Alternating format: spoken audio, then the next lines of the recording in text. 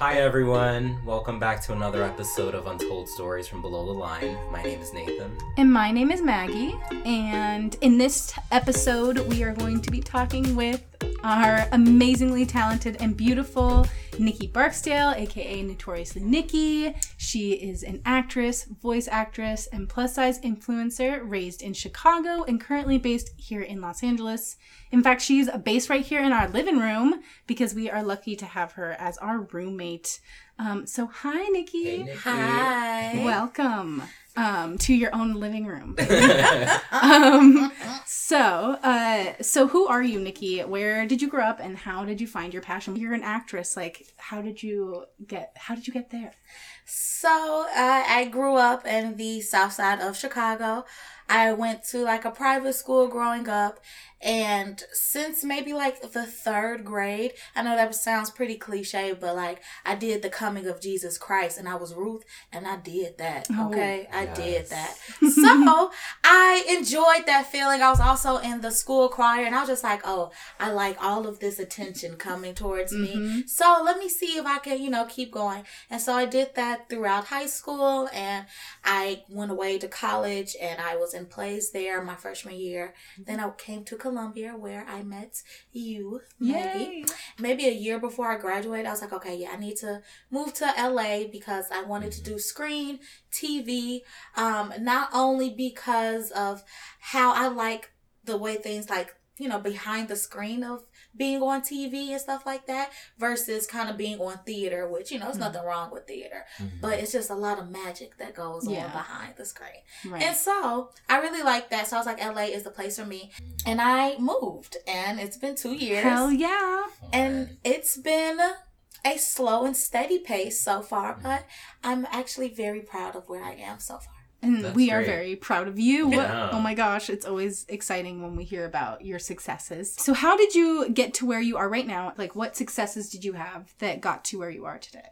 So at the start, when I moved, I was like, okay, I did my research as to who I needed for headshots, reputable agents, managers, reputable teachers and workshops and classes that I can do while I'm trying to search for a 9-to-5 because, bills need to be paid. Yeah. Right. And so while I did that, I'm just like, okay, well, let me just study. Let me write some things down. So when I become at least some type of financially stable, I can now put that money that I've earned into my acting. Yeah. And so I started to take some workshops because I love trying to work on my craft, trying to, get new criticisms, new notes, something. I take direction pretty well. And so I definitely like to keep all of my notes from whatever workshop or things that I attend so I can reflect on those so I can be a better me. And then after my first workshop here, I, became, pretty cool with some of the people that was in the workshop. And we started giving each other little resources. And so I came upon LA Casting. And before I became represented, I started there and I was just, registering myself for whatever I could. I took my first set of headshots and they were pretty basic, but, they did what needed to be done. And so I used that for my workshop, references, and then also on my LA Casting. And I was getting a few hits. I was like, oh, okay. Yeah. This is the adult life. This is the real world. So let me get on these, auditions. And I happened to just wing one audition. It was for a Not Your Normal Coffee. That's what it was quoted as. Yeah. And I was just like, and it was a alcohol commercial. And I was just like, okay, why not? And I submitted myself. Actually, I submitted myself to 2 roles. One was Friend on the Couch Girl, and then the other one was Ugly Friend. Because I'm just like, you know what? I know, I'm a baddie, but I need to get, these castings. So I'm like, I'm going to submit whatever. Yeah, you're multifaceted. Yes. If I gotta be ugly, then I'm going to be ugly for this check, okay? Yeah. And so that's what I did. And lo and behold, they called your girl back. Yes. And it was so crazy. So I had to do a non-verbal self-tape, which Maggie, you did help me record in our living room. And after I did that, they were like, "Oh, we want you." And I was just like, "Oh, snap, this is real. This is my first paid commercial gig." I was like, "Okay." How exciting. And they make it seem so easy, and you're like, why wasn't it this easy before? Right? I was like, how come these other people didn't say yes? Like, let me call them up. And like, look, you slept on me because they picked me, okay? Yeah. But it was really wonderful. I got there. Everything was, set up really nicely, really professional. And, I was referred to as the talent. And I was like, oh, your girl is the talent. Yes, okay? I was like, is this a dream? Is this happening for real? And so they made sure I got to makeup, made sure I had any refreshments, hair and makeup, did what they needed to do. And it was so cool. I met the guy who I was going to be on the couch with. Unfortunately, he was the ugly friend, but he knew that. It was in the contract, it was okay. So we got along together, which was really nice. Like, I feel like I am very personable. So to be able to get, along with my colleague, almost like that, I was like, oh, this is going to be a breeze. And so we were just buddying until they got to our scene. And we were on the couch and doing our thing. And we were vibing so good. The entire shot maybe took 25 minutes. And then they told me I can go home. They were like, cool. They cut me a nice little check for it. And it ended up becoming a union job. And so that was like mind-boggling to me. And then shortly after that, I got a casting notice for an agency that are looking for, people that they want to represent. So I just, I said, okay, why not? The worst they can do is tell me no, and I've heard no before. So I go in there, I did the little copy they wanted me to do, nailed it. I was looking good because I am prepared. Yes. And so maybe 2 or 3 days later, they sent us an email. It was a mass email of the other ones that they selected. And we would like to represent you guys. We will be sending separate emails on contracts and things like that. And blah, blah, blah. And welcome to the agency. I was like, oh, is this okay? I know, it was a really exciting day. You were like, oh my gosh, it was just so much happening at one time. And I was like, oh, this is way too good to be true. Like, I just didn't understand. And after that, it was like Christmas, so, the breaks, it was like the slowdown. And then maybe in February, I got a casting call for a TurboTax commercial. And I did that, and it was with a surprise guest that, according to my NDA, I cannot say yet, but I cannot wait until that is out so I can, tell everybody. And that was such an exciting day. It was so good. And right now I'm just on the move. Like, I started off really slow. Like, I knew I wasn't going to get discovered at a coffee shop, overnight. That's the dream. But realistically, I knew it wasn't going to happen. But I was just so happy with just the very few things that I was able to accomplish, And I'm just like, I think this is for me. As an actress, you kind of struggle in this competitive world, like, especially being like a Black woman and also women of color. You're just like, this is the grind. And so I really felt like I hit the ground running when I first moved here. And that kind of helped me to where I am today, because I know if you are, African-American, Black person in the industry or just in life, you have been told that you need to work twice as hard. And that's exactly what I have been trying to do. Right. You work like 5 times as hard, girl. Oh my gosh. And you need to be rewarded for it. My goodness. What is it like to work with like management? Because you've had some struggles with management. Yeah. And like, why do you think that is? So management is not necessarily what I thought it was going to be. You think that once you become signed to a management, like, it's like your personal manager. Like, they are on it. They're sending you, 15 or 20 casting notices a day. And that's just really not it, because they have a roster of other clients that they are looking for as well. So you can't really be that, selfish in a sense. You have to be considerate, like, they are scouting for all these other people, and, it would be easy for them to just submit me to whatever. It'll be hard enough to just keep me on the back burner. Yeah. Right. So I had to understand that, and I understood that by, taking these workshops to get a better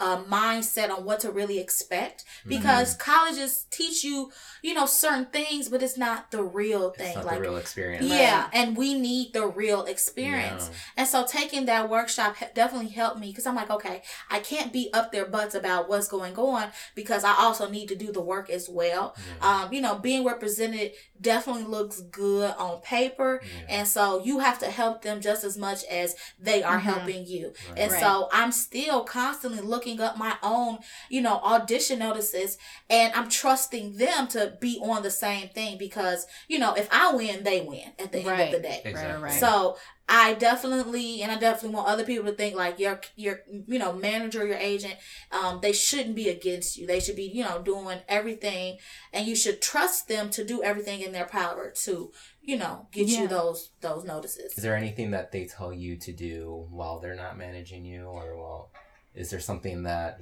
actors should be doing when they're not? Yeah, because didn't they tell you to take those Working. classes? Yes, so they did refer me to a cold reading, like auditions workshop. So I took the class. It was a wonderful class. Shout out to Lori Records. Are you interested in getting like an agent? Yes, somebody come represent your girl. Yeah. Because I am multifaceted. I am a Jill of all trades, and I am, someone that's very marketable. Tell us what your prep is like when you're doing an audition. Or like going to interview? Or... Yeah. Like, how are you feeling? What's like your... Yeah. First thing? off, how am I feeling? My heart is in my butt. That's just right there. So as I have learned in, high school and college, and also my workshops, you need to be prepared for your auditions. Like, you need to I have maybe 10 headshots and resumes stapled in the back of my car, just ready on demand. I also have a bag of clothes in my car in case I need to be somebody else. Yeah. And it's always good to have several outfits that showcase your best self. Yeah. And it also depends on what your headshot is looking like as well. You don't want to look completely opposite of what your headshot is. That's a bad thing. Yeah.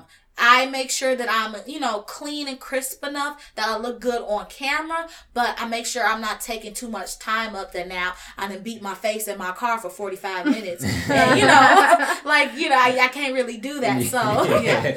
Right. So what feedback have you gotten? Like, how are the critiques, and like, what do you take with you? Yeah. And So I have gotten some really good critiques and feedback from my previous 2 workshops. I already gave my shout out to Lori Records, but word to Judy Kane, because I took her workshop when I first got here. Right. And she was very, she never sugarcoat anything. She always, again, gave me clear, directions, and any tips that she gave me, it was definitely marketed to me, not something generalized that she told the whole class, or really anything nice. like that. Because when you go to these workshops, you want to feel like the money that you're paying for is going to help you as a as an artist perfect whatever character you may get. Right.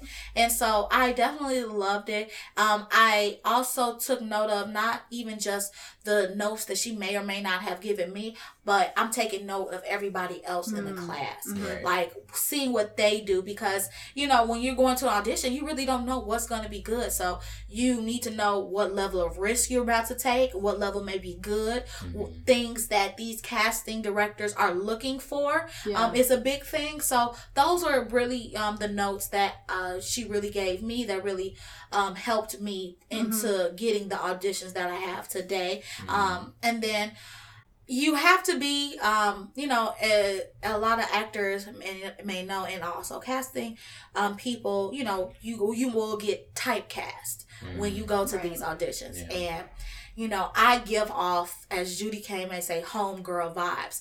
And it's true. Like, I'm a homegirl. I am laid back, relatable, girly, funny, that type of person that you'll see in commercials that unfortunately might be the only token Black woman, but that's homegirl, and that's something that sells. And so the kind of like harsh realities of it is like, okay, someone who is it my personality may not be okay with being homegirl. Yeah. But it's also it's also an area I know and I'm able to play that with. you know that I'm familiar with in case I need to pull that out of my bag of tricks because I don't want to be you know, I don't want to be just a straight and narrow type of actress, let alone a straight and narrow type of like black actress. Right. So when I need to be homegirl, I'm homegirl.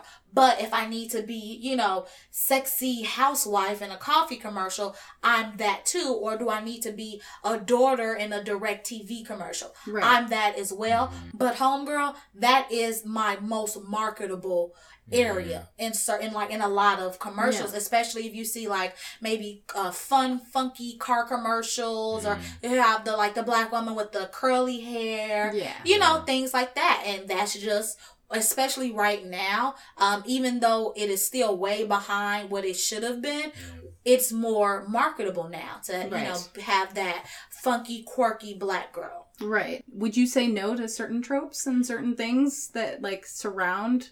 Oh like, yeah, the, I'm never black gonna be a culture? slave. I will never be a slave. Yeah, that's something that like.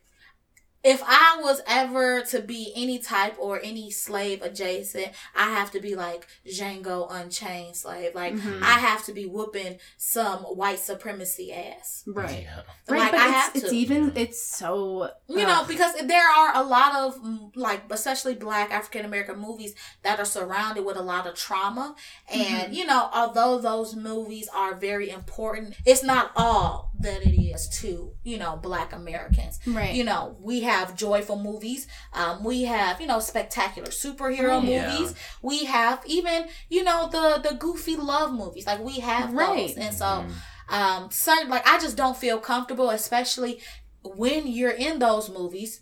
You gonna get called the N-word, and there's not a day alive that I'm ever gonna be okay with being called the N-word. Right, and so for not even for any check. So you know, it might cost me. You know, it might cost me a movie reel, but like that's just something that I'm not willing to put myself through. Right. I think that if you're an actress, it's a really tough thing to like only see that. Up in auditions, I'm sure. So I'm really hoping the movement is gonna bring a lot of like you know maybe more representation. Yeah. I think that's very important in the black and brown community. Right. Yeah. So you're also making your own content too, right? I did start a YouTube channel February of this year.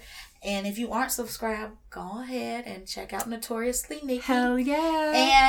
And that is something that I was kind of reluctant to start because my best friend Karen and Maggie as well, when I first got out here, they were like, oh, you should do a YouTube, Nikki. Like, people like you. You should do a YouTube. But me and my personality, I'm pretty unfiltered. You know, I, of course, can clean it up when needs be. But just being my, you know, authentic self, I'm, you know, pretty raw. And so I'm like, okay, is that something that, especially, you know, the YouTube world in itself, like, am I ready for that type of stuff? Because that opens up a whole different box. So I'm just like, okay, well, I am going to I'm going to be my authentic self, you know, the self that, you know, people enjoy, that, you know, isn't afraid to tell it like pretty much exactly how it is. But also I'm going to do it in a way that people can't, I guess, not misjudge me or like stereotype me or something like that. Like I'm selling it how it is, but just in a real eloquent, you know, South Side way in a way. Yeah. So, you know, the content that I provide are for women who look like me, plus size black women, plus size women of color, and plus size men if you know, if you are into women's clothing, because I am all down for the LGBTQIA community. Or yoga. Right. Or yoga. I also do a little bit of fitness on there. Like, I'm telling you. Segments. Yes, I have I have a DIY, I have some clothing reviews. And so it's more so like a lifestyle blog in a sense. Like, I don't really do too much of anything, but the little things that I can do, I kind of want to help and benefit my community, and also give you maybe a laugh or two, because this world is tough enough as it is. And so if I am able to bring you just a little smidge of joy, I take solace in that, because it is a cold world. Yeah. Yeah. Absolutely. And I think it's so relatable and fun, and like it's like hanging out with Nikki, which is always fun. So if you can just have her on your screen anytime, Right. it's so accessible. I think that that's kind of like my next question is like you have such a intimate like relationship with your followers. Like you have all your friends who are so supportive. I've noticed online, but you also like, do you have any new followers? Have people reached out to you yet? Are you hoping for that? So what I thought this influencer life would be, because I'm like, I see a lot more things being advertised on social media, especially Instagram, and things that, of course, you never even thought was marketable. Like, these are things, like these are jobs, like things are things people are getting paid for. Yeah. I was like, say less. I can do that. I Yeah. can do that. I'm The like, world of social media. right. Yeah. I was like, I I'm do that already anyway. doing that. Yeah. Right. So I kind of turned it for, just like with my YouTube channel, trying to benefit, women who look like me on my platform. Nikki, tell us the future of your channel and your career. What do you have planned? Hopes and dreams. I only have like 75 followers now. I don't think I mentioned that. So my goal for the year is 100. So I'm already You're right. Oh, ahead girl, of the game. you're fine. And so, like, I'm trying to have a consistent rise of Instagram followers as well. So I'm trying to make sure I incorporate both of those followings, because in order for me to really become like a actual quote unquote influencer, like I need to have a steady, to get paid, I need like a steady following. Yeah. So I want to help try to incorporate those so I can like keep rising, so I can get like paid type of things. Yeah. And honestly, I would do like free stuff if the deal is right. Yeah. Just to get that experience. So it's always nice. I expect myself to continue on doing my YouTube for, I would say, at least another 2 years. Because of course, like, I'm not one of those people that like one of those like instantly viral people and they just get like millions of followers overnight. Like, I'm trying to build like a community. Right. So I'm like, it's going to be a slow and steady pace. And like, I've been watching my favorite YouTubers, Jackie Aina, Aaliyah's Face, Alyssa, Ashley, and Arnell, and their rise to where they are today. And I'm just like, yes, queens. Like, okay, I've taken my notes. Like, I've seen what you guys have done and things that you know, them looking out for us. I'm just like, okay, I know what to expect. So I'm going to give it, a good minute before I might call it quits. And hopefully in the midst of me giving you guys some content that you guys enjoy, my acting will also, pick up as well. Yeah. I hope that with the way things are now and the tough talks that are being had now, especially within the industry, I hope an equal amount of opportunity, not only for Black people, not only for Black women, but women of color, people of color, is, auditions that are real. Like, not all commercials need to be all white families. It could be a biracial. It can be biracial. It can be a dark-skinned Black couple. It can be a mixed race, Asian American and Black couple, things like that, because that is what's going on in the world. Right. And so that should be reflected most, especially in certain areas when you have a high minority, population. Like, why wouldn't you see multiple commercials with the people that look like your area? Right. And they're get that in on television, and that's what they watch growing up. Right. Start seeing. I really hope I start seeing some change on the screen even more. So actually, speaking of Hollywood, Nikki, what mistakes have you made and learned? Like, what have you learned from? What would you want to tell a rookie? I would definitely say, make sure you do your Googles, like research. If you have some downtimes, like I've researched community theaters in my area, workshops, things that can help you hone your craft. And when you do that, also, when it comes to auditions or getting representation, like, you know, luckily enough, like my representation kind of just knocked on my door, but that's not realistic. That's not how it is. And so when you go to, you know, these actors or these talent agencies and management, look at their roster, look at the type of people that they represent, and see if you want that to be, you know, the people who represent you. And so especially with everything, like I said, everything that's going on, think about, you know, the accessibility of agencies that are, you know, minority owned and helping out with, you know, giving a fair opportunity to their fellow minorities.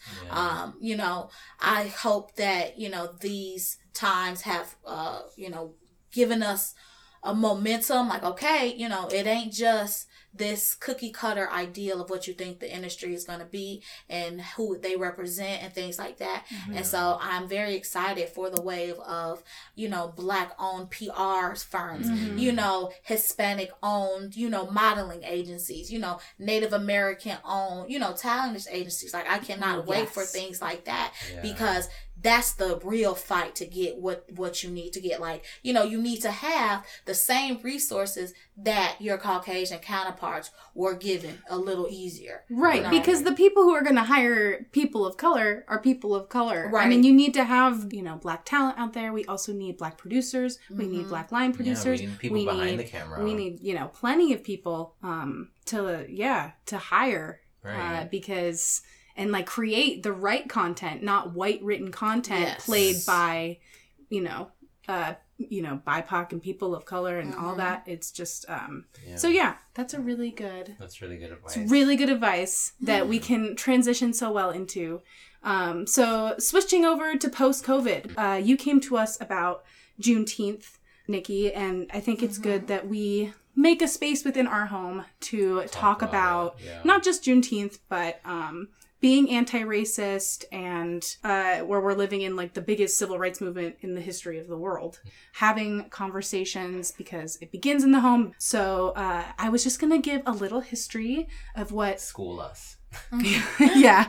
So since we didn't learn shit in school, right. At all, I've noted, you know, there's a lot of stuff on Juneteenth. A lot of people are talking about it, but I have not seen a very cleared out, written out way. So I don't believe everyone knows what it is. So I was going to give a little spiel. On September 22nd, 1862, you should know that that Abraham Lincoln issued the Emancipation Proclamation to declare freedom, quote unquote, for all Confederate held enslaved people. This was to be put in place on January 1st, 1963. But in Texas, most enslavers wouldn't let their enslaved know of the news at all. During the war, Texas was heavily guarded by Confederate soldiers. It remained a pre-war world of enslaved peoples during and after the Emancipation Proclamation was put in place, and the end of the war on June 2nd, 1865. On June 19th of that same year, 2 years after the Emancipation Proclamation was signed and 17 days after the end of the Civil War, Major General Gordon Granger rode into Galveston, Texas, and read the orders that enslaved people were free. This was met by mixed emotions and reactions from both sides. Many freed captives of slavery rejoiced. Some ran north, some stayed free workers, yet many under the same conditions as before. Because, you know, they didn't have a lot of choice sometimes, and many were killed as well. We celebrate this emancipation from Britain and the emancipation, like, of our freedoms from Britain, and yet we don't really celebrate the this emancipation of enslaved Africans or people in America. So it speaks to how as a nation we are always procrastinating on Black Lives Matter, how it took 2 years after freedom for quote unquote freedom for people to be free and begin to celebrate it. And once it was enacted, it was ignored for generations and generations. And it now lives and breathes in our society, our systems, our structure of our country, and our prison systems. We do have enslaved peoples still. We do have our incarceration in this country is we incarcerate 25. We have 25% of, you know, the world's prisoners, and like a huge percentage of that is Black. out of a very like smaller percentage of Black people in America versus white people in America. And it's very shitty. So Texas and 45 other states observe this holiday, yet most states, even if they do observe it, don't really treat it like one, don't really teach it at all. No. So this needs to become a national holiday. That is very much true. I will link in the podcast description. If someone is trying to get this to become a national holiday, so please sign a petition to make it happen. But it's a day to observe and understand the fact that this took longer. This took so many generations to be recognized, and that is kind of the point of the holiday itself, that we have waited long enough. That has been my research into Juneteenth and just what it is. I wanted to make sure that our audience kind of knew what it was before we decided, the three of us as roommates, have a conversation just about Black Lives Matter movement. Let's start off with, I didn't learn about this holiday until like maybe 3 weeks ago when it was going around, and it makes me really sad. Yeah, being in social studies, getting a textbook from Texas in my history class. So the private school that I went growing up, like in middle school, it definitely didn't talk about in any type of Juneteenth. Of course, we talked about 4th of July, things like that. And then high school, of course not. Like, we did not, even though my high school was predominantly Black, and we just didn't talk about, like, it wasn't taught to us. And then when I went to college, I believe I learned it at Western, which is kind of strange because Western is pretty racist in its own right. And it's it's in Macomb, Illinois. And so it was very weird. So I learned it then in college. And then I also, when I started to take more African American studies classes, and just gender, race, and like sex classes, I learned things like that here at Columbia. And so I was like, oh, I'm like, that's pretty crazy. But I've never in my life had a heartfelt connection.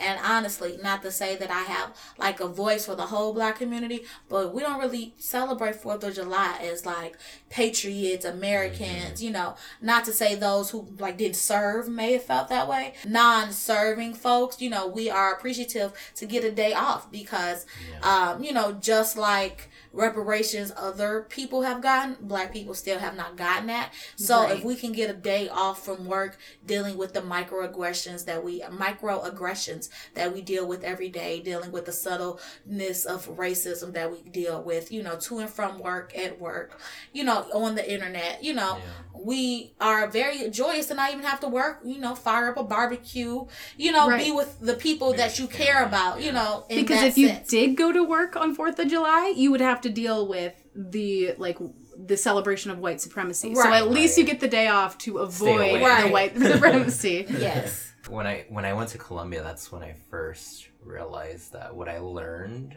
in school wasn't the whole truth. And it was like a whole new world. And I'm like, shouldn't this be taught to everybody? Like, this is what actually happened. And it's just so crazy that we're not there. We're in denial, or that people just don't want to learn about the truth. And it's interesting because at the end of high school, I mean, even in high school, our white teachers would preach to us about how, you know, this isn't the truth. That, you know, like, look at all of these amazing activists, Martin Luther King, Rosa Parks, you know, this is happening, you know, but they never preached anti-racist sentiments. And it's funny because they would go on about how the history books were wrong, but they would never teach us what was right. And I think that it also ties into what like systemic racism really is. Because, you know, we've had these history books for long times. We have different like collegiate scholars that, you know, tell what history is. However, the people, you know, who are ahead of, you know, the public school system, private school system, they only allow us to learn what they think is in our best interest to learn. And unfortunately, freeing Africans, you know, that were once enslaved is not one of them. And so you have to think about, why wouldn't, if we're talking about liberation, we're talking about Americas and Americans, I think it's just, it's always sugar-coated. Like, we'll talk about a little bit of history, but we don't want to talk about the bad part about it, Right. We'll talk about how, 4th of July is for the Patriots and things like that, but we don't want to talk about how, Black vets were still mistreated when they came back, or we don't want to talk about how, just like in Galveston, Texas, it took them 2 years for the government to even go to, Texas to free those that were enslaved. Like, so that takes it from like just at the very top. Like, how are you, a system, a bureaucracy over this country, and you not letting slaves go, or you are having losers of a war having slaves held off for 2 additional years after you have, just created one of the most important documents in American history. Right. Like, how do you let that go by? And so that it all, that's where it starts from. And that's how we are here, with people not knowing what Juneteenth is, with people not equating Juneteenth and the 4th of July. Because if we're talking about freedom, then we need to talk about when all Americans were free. We're free. And that wasn't until June 19th. The incarceration rate of just like, Black people in America is insane. In LA, it's insane. Yeah. And in most every city, it's insane because the system is built around enslaving Black people. Right. And that's what police were. The first policemen were slave capturers. And so if we are coming from, America likes to talk about its roots and where we come from and what we done, then what you've done has turned, white men, capturing Black men, shooting allies into cops, people of power who hold a very racist view of Black people and people of color. So now you have, strung along these people, giving them these careers, giving them these resources and these powers based on white supremacy. And in order for it to even benefit us, as if we're talking about as all Americans, you got to dismantle the police. Right. And that's just the only way because it is. It affects all of us. The police benefit white Americans. Like, they were made to, point out and capture Black people. Like, the whole basis of police system is on racial bias. Yeah, it is. Right. It is. And so the war on drugs was the war on Black people. Ronald Reagan was the biggest crack dealer in United States history. And there's not a thing in the history books that you can tell me otherwise. Like, there, if we don't see the real truth of, like Nathan was saying, like, the real history of what's going on is because the people are in power do not want you to know that. Yeah. Like, they don't want to make it easy for you to know that. Well, so that's why. You. Yeah, they'll tell you half. Yeah, they'll tell you half of the history. They'll say, like, Thanksgiving, how, the Native Americans welcomed Christopher Columbus and everybody, sat down and ate food and had cornucopias, and that's not what happened. No. Like, you don't know that until you get to college, where you have more independent or like more free ability to learn the real things that happen. And, that really misconstrues you because you're 18 when you're able to learn that. Yeah. Now you have gone throughout your entire life learning the racial bias of, this whitewashed American history, thinking that, okay, well, this is why things are the way they are. And that misconstrued idea of what you think America is and the history of America is why we have the prosecutors we have, the judges we have, the doctors and the nurses we have. Like, this is this is bigger than Black people just getting shot. This is an entire system that benefit those who kill Black people. Right. Yeah. Like, why are people so afraid of anti-racism? Yeah. I mean, it's definitely a responsibility you have to take. not only for yourself to teach yourself, but to teach others around you and have those kind of conversations with your families about race and about the truth. Yeah, when it comes to unlearning all of the things that you thought you knew that was going on in America, it's not an easy job. Like, it's not something that takes overnight. It's years of diligent work unpacking all of the racial bias that you once knew, that was ingrained in you from when you were younger. And because things are so like trendy nowadays, you have those people, those white people who are doing things like going to marches and trying to raise awareness, but they're doing it for to look nice, to make it look cute or whatever, for the brand. Yes, right. For the brand, when actually we're talking about the fellow consumers, people that you are going to want to market a product to. So it's in your best interest to have a genuine, stake at this, because at the end of the day, like, although the police are killing like 2.55 the amount of black people that it is in white people, like, they are still killing y'all as well, and y'all should be just as angry, because it's not just, it's a power structure that needs to be dismantled within the police society. And, because once they stop coming for us, or whenever that case may be, they gonna turn to whoever they can, Right. Yeah, it's human rights. Yeah. It's exactly. It's a human rights issue. And it's like, you have to, even in the microaggressions in our own home.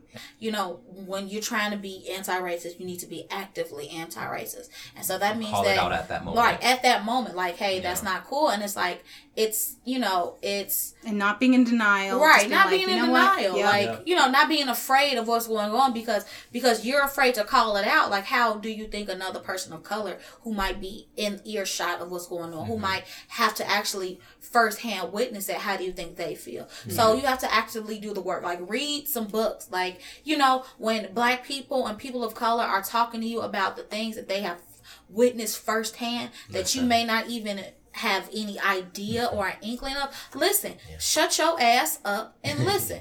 Like, that's the best thing that you can do, because no matter how bad you feel like your life has been, even though you are white, your life has never been made bad because you're white. Of this color. And that's exactly what white privilege is.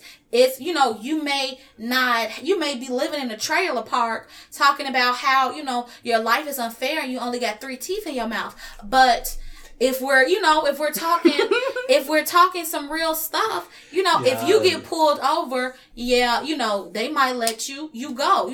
You might look like the average hillbilly, the average, Joe, the average white collar, Wall Street guy. You're not a criminal. You're not looked at as a criminal. Right. If you are a person of color, you have that stereotype based off of years and years of oppression and systemic racism. Even the subtlest ways of racism have been entroped in the, not only the police, but in America. And so you have to, you got to work on that. And like I said, the first thing you have to do when you're trying to learn about white privilege, when you're trying to be anti-racism, is do the work. Like, don't expect a person of color or a black person to do it for you. Get your Googles up. Like, also, feminists out there, you can't be feminist and not anti-racist. It's like, you, above all, women always think like, oh, but women, and it's like, yeah, but imagine it doesn't matter. To be a person of color and a woman is still harder than just being a white woman. It's just like, and so you have to fight for like anti-racism within communities and like our lives, because without anti-racism, there is no equality for women and equality for other people. And I think that's a very important like thing you brought up, especially because you think it's just feminism, but it's actually like white feminism and then feminism or womanism, because you have a group of people who kind of want to play blind to women of color and their extra grievances, you know, because at the end of the day, when you're a white woman, you're still white, and that is holding you down, and that has been holding you down since the dawn of time. We could scream in the faces of men because we are white. Right. Yeah. You're not going to face the same repercussions as a woman of color. Yeah. So, you know, you have to be in that mindset of being checked. Like, check yourself. Like, you know, be open to the criticism that you might so rightfully White feminism is a really good keyword. They get so worried about being called white when really it's nothing to do about them. It has to do with there is a white system even built into our feminist ways. Right. Yeah. And we have to acknowledge that and let our women of color meet privately and have their own moments without trying to scream, well, what about me? Right. Because exactly. women of color and black women have been neglected, especially if we're talking about, like, as women, the ideals of beauty, the standards of beauty. Black women and women of color have been left out of that for so long. This intersectionality of both. So when we do have and we do feel comfort in our own things that we can relate to, you know, don't scream, well, I should be able to do it too, because that's not how it works. It's not like, it's not easy as, you know, 1, 2, 3. You know, it's a reason why the things are the way they are. And it is sometimes it's just your time to just sit down and eat your food. Just that makes me think of Jessica Chastain and the movie The Help. So, you know, as the Help, you know, came on with Octavia Spencer, my girl Viola Davis, you know, and it was a time, I think it was just an interview that Jessica Chastain did where she, you know, knew about how much she was getting paid versus Octavia Spencer. And first off, if you say the name Octavia Spencer, like, that name holds weight. Like, you know, these aren't just, you know, run-of-the-mill, everyday new actors. These are actresses that trained like really good actresses, you know, and she did not get paid the same amount as Jessica Chastain, and the first thing she did was speak up about it. Like, listen, this may, like, I don't even have as many X, Y's, and Z's as her. Yeah. She should be getting the same amount of money as me. And that's how you put your white privilege to work. Yeah. That's how you actively make a space for other actors, black directors, black PAs, all of that. You know, you can't say, well, I'm not racist. Okay, well, how are you actively trying not to be racist? How are you actively trying to, make sure that your black woman friend, your black guy friend, your people of color, making sure that they get the same opportunities as you. Because at the end of the day, there's so much content to be made. There's so many commercials and things like that. Everybody can eat, so you need to make sure that you make a way for everyone to eat. And so that's definitely a step that you can do, like, that people should do, right? Because we live in a white supremacy. We have to, like, we are racist by living in a white supremacy. It's just part of it. You have to actively try every day towards anti-racism, because it's not going away, right? Like, if you're a casting director, if you're a screenwriter, like, since this movement, I follow quite a few women of color and, like, black directors and writers, and some of their, like, white counterparts, they have started to make a broadcast or a list, like, hey, if you are a person of, matter of fact, if you're a black person or a person of color and you need your screenplay, like, looked over, it's inboxed it to me right now. Like, I can send it to someone else and we'll give you notes. And, like, and things like that are very important, because that is how you make change happen. Right. You force it in the face of people who are comfortable seeing without it. Right. And you, like, actively look for these things, because like, that's the thing, is that we are all built, it's all built into our system not to look for it. Right. That's why we don't see it sometimes. You have to actively think every day, okay, is this going to be anti-racist? Is this racist? Should I be helping? Should I, when do I step in? We could go on for days. I mean, we didn't even say, the name George Floyd. We didn't even say the name Breonna Taylor. We have got a list of names to say. But down to the roots of it, it's, you know, about being anti-racist. Right. And I guess we can go into, there are plenty of places to help. Google is number one. Right. It's not, you know, everyone's job to tell you anymore. We know you've seen them Instagram posts. We know you see them in those stories. If you have an Instagram, if you have Twitter, you've seen everything. So you should have enough resources, but we're going to give them to you anyway. So, I mean, for example, Breonna Taylor. Let's start with Black women and how to help them, because, oh my God. Yes, protect Black women. You don't know... look up Owalu Toyin. Yes, I have her written down too. So, you know, like there is... She was 19. Yeah. And it definitely plays a part in not only just dealing with Black Lives Matter. We need all Black lives to matter. Oof, yes. We need Black women lives to matter. And that is not just in the fight of white supremacy. We're also talking about in the fight of sexism as well. Because a lot of the times those two can be intersexual, you know, with each other. So, you know, justice for these women, justice for these trans women that, you know, don't get enough attention, don't get enough spotlight. You know, I hope one day that we can make it a space to protect Black women, protect trans women, protect women of color.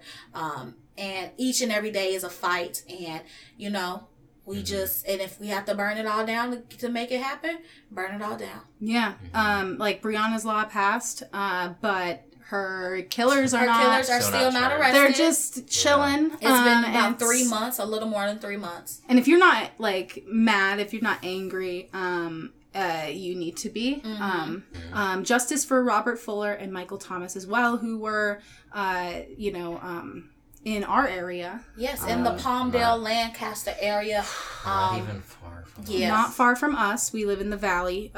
You know, Robert Fuller was hung by a tree that, you know, in the middle of town square. Middle of Downtown Square. At 4 o'clock in the morning. And they're claiming it's suicide already. Yeah. And there are multiple cameras in the town square. 50 yards, 100 yards. So where's the footage? Exactly. So you know that these people work within our government. They work, you know, they work beside you. So just make sure you're being vocal and being active and watching for these moments. And I just want to thank Nikki today for coming to talk with us and just having our like roomy conversation. Yeah, I definitely appreciate being on you guys' platform. I hope that your listeners have learned, you know, some things that they have not, you know before. I definitely appreciative to be able to talk about, you know, why Black Lives Matter, because a lot of people don't think that's self-explanatory, but you know, it pretty much is. Yeah. And also talk about, you know, the fight for Black women and Black trans women as well. Yeah. So I definitely appreciate it. Black talent matters. Yes. Yeah. So yeah, thank you, Nikki. Do you have anything else you wanted to shout out before we leave? You've got a YouTube Instagram channel, handle. Right? Shameless plug. Follow me on Instagram. For all of your, you know, plus size influencer tees. My Instagram is Notoriously Nikki B. And my YouTube channel is Notoriously Nikki. So definitely, you know, look at some of my videos. Yes, get to know your girl. Follow you know, her, subscribe. Yes, follow, subscribe, like, leave some cute comments. Because I'm too real for the ugly. Because I'll hurt your feelings still. So, you know, thank you again. Follow me, and you know, the fight continues. Hell yeah! So we're gonna link everything up in the description. It's gonna be plenty of links, places you can donate or, you know, organize yourself, get out to protest. All of the above. We're gonna put all Nikki's links in the description because she cute as fuck, and you know, she got roommate, and you better check her out because Black talent matters. And check us out on Spotify and give us 5 stars. We would really appreciate it. Apple Podcasts, all that. So thank you for joining us today. Yeah, thank you everyone. Bye. Bye. Bye.